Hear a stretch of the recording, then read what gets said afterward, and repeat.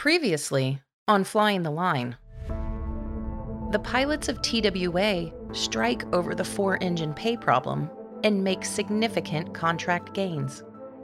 But ALPA President Dave Benke reveals his strength is in organizing, not managing.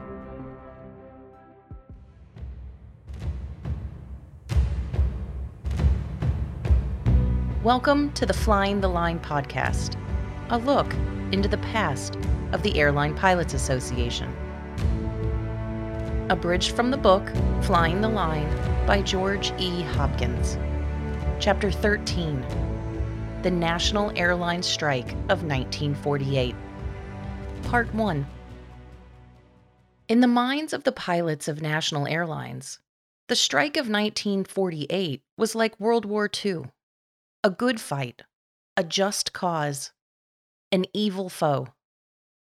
George Ted Baker, founder of National Airlines and its president during the strike, was the villain, while Benke was the heroic champion of justice. Everyone has a story to tell about incidents on the picket line, about harassment from local Southern police departments unfriendly to communist labor unions. It took guts to walk a picket line in the South in the late 1940s, and National's roots were predominantly Southern.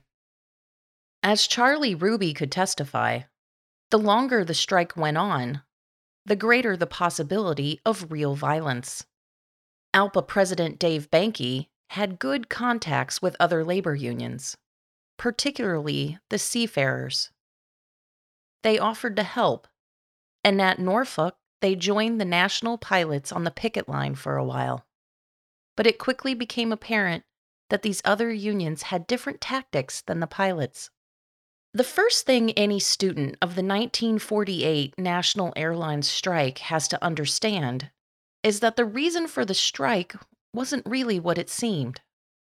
On the surface, the strike was over the arbitrary dismissal of a pilot named Maston O'Neill, who damaged one of the airline's lodestars during a landing at Tampa in September 1945. The runway at Tampa's Peter O. Knight Airport was only 3,500 feet long, with a dangerous seawall at one end. Not to mention, there was also a thunderstorm in progress. National old-timers think O'Neill did an excellent job that night, and that he was almost certainly a victim of the then poorly understood phenomenon of hydroplaning. He touched down easily in the first third of the runway, but couldn't get braking action, so he initiated a ground loop to stop the aircraft short of the seawall. No one was injured. The Civil Aeronautics Board found nothing amiss with O'Neill's landing, and at first it appeared that neither would National Airlines. Baker had a standing rule that anybody who damaged an airplane was to be grounded for 2 weeks. So when Operations Chief E.J. Kershaw told O'Neill to take 2 weeks off, no one thought much about it. The accident happened at 3:13 a.m. on Friday the 13th, and what was about to happen to 28-year-old Maston O'Neill would be enough to make anybody superstitious. Within a month, 2 more of National's lodestars crashed, and although both pilots were more guilty of error than O'Neill had been, the fact that he was first made him a prime target for Ted Baker. Many rumors over relationships and off-duty activities surrounded the entire affair after O'Neill was fired, even being credited with the reason for the 1948 strike. But O'Neill cited working conditions on the airlines as the origin of the conflict. His unjust firing was simply the only legal avenue ALPA had, making him the symbol. Benke's first public statement on the strike cited increasing apprehension on the part of the pilots about the safety of the planes they were flying. This apprehension was based on the serious doubts about whether the aircraft were being properly maintained. A mechanics strike had triggered the safety issue. National's pilots hated crossing their picket lines. the pilots were more than a little anxious about some hot-headed striking mechanic sabotaging a plane.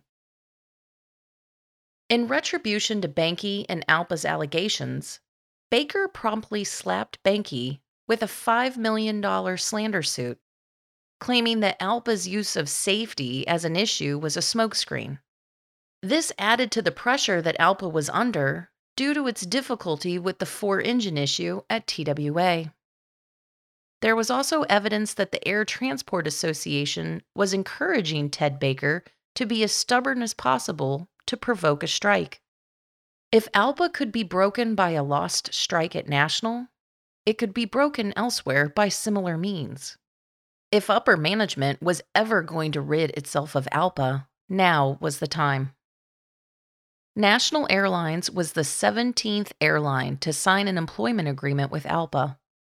On December 9, 1941, 2 days after Pearl Harbor, and after a last-ditch resistance that had lasted nearly 2 years, Ted Barker allowed E.J. Kershaw to sign. Mac Gilmore, chairman of the National Pilot Group's Council 8 at the time, signed for ALPA, as did Ernest Springer, Strube Lander, and Charlie Ruby.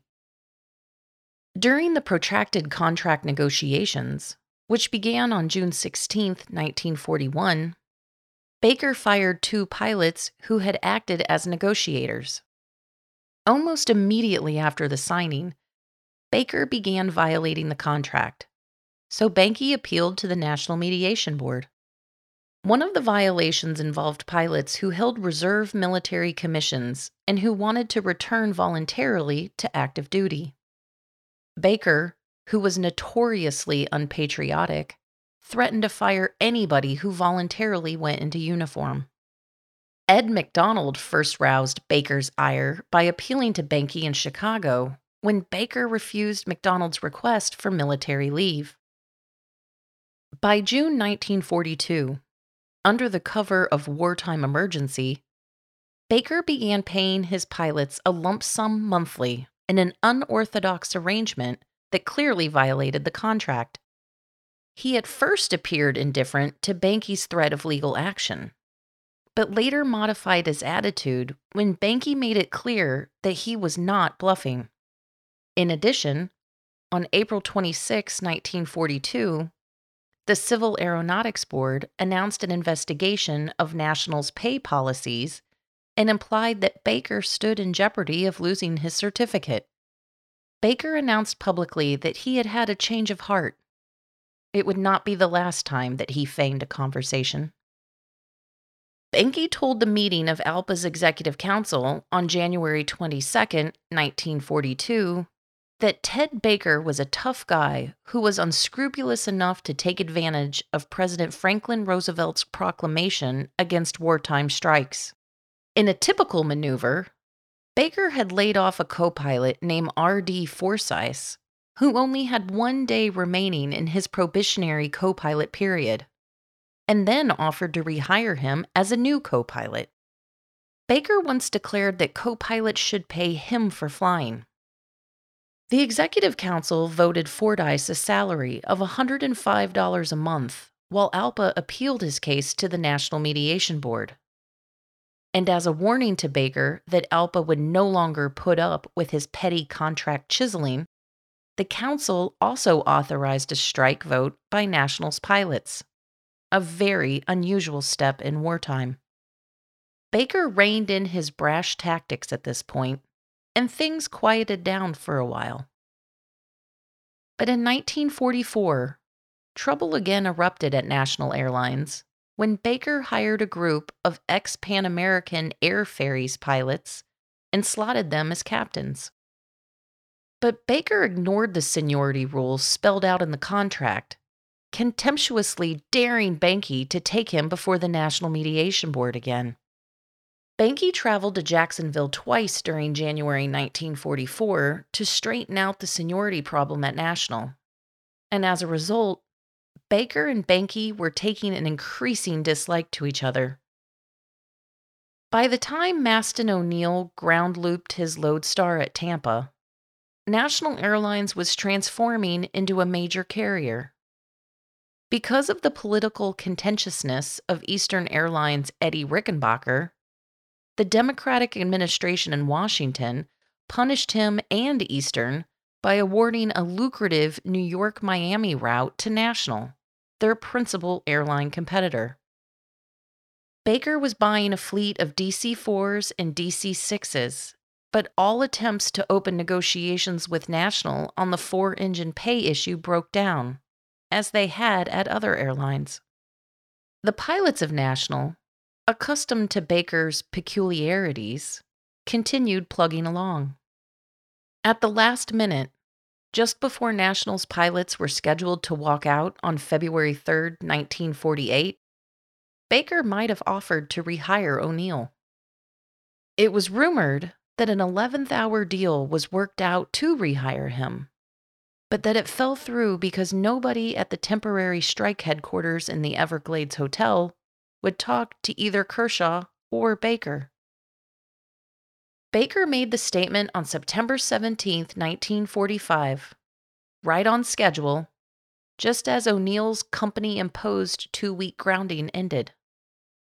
The ALPA loyalists had been through a lot with Baker. They had watched him maneuver, lie, cheat, and steal. Charlie Ruby, who was at National Airlines' creation in 1934, probably knew Ted Baker better than anyone.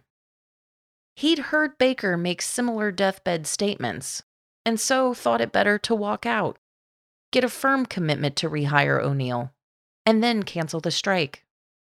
Dave Banke agreed that a short walkout might have a therapeutic effect on Baker, but the decision to strike was entirely a local one. What followed was the longest and costliest pilot strike in ALPA's history up to that point. Most National pilots thought the strike would be short. The winter tourist season, traditionally National's most profitable time, was in full swing. The pilots thought they had Baker at such a disadvantage that he would have to submit to save his airline from catastrophic loss. But a small core of strikebreakers continued to fly, and Baker used them as a nucleus to train other crews. Amongst the three was R.D. Fordyce, who was only at National because of ALPA's efforts to protect him.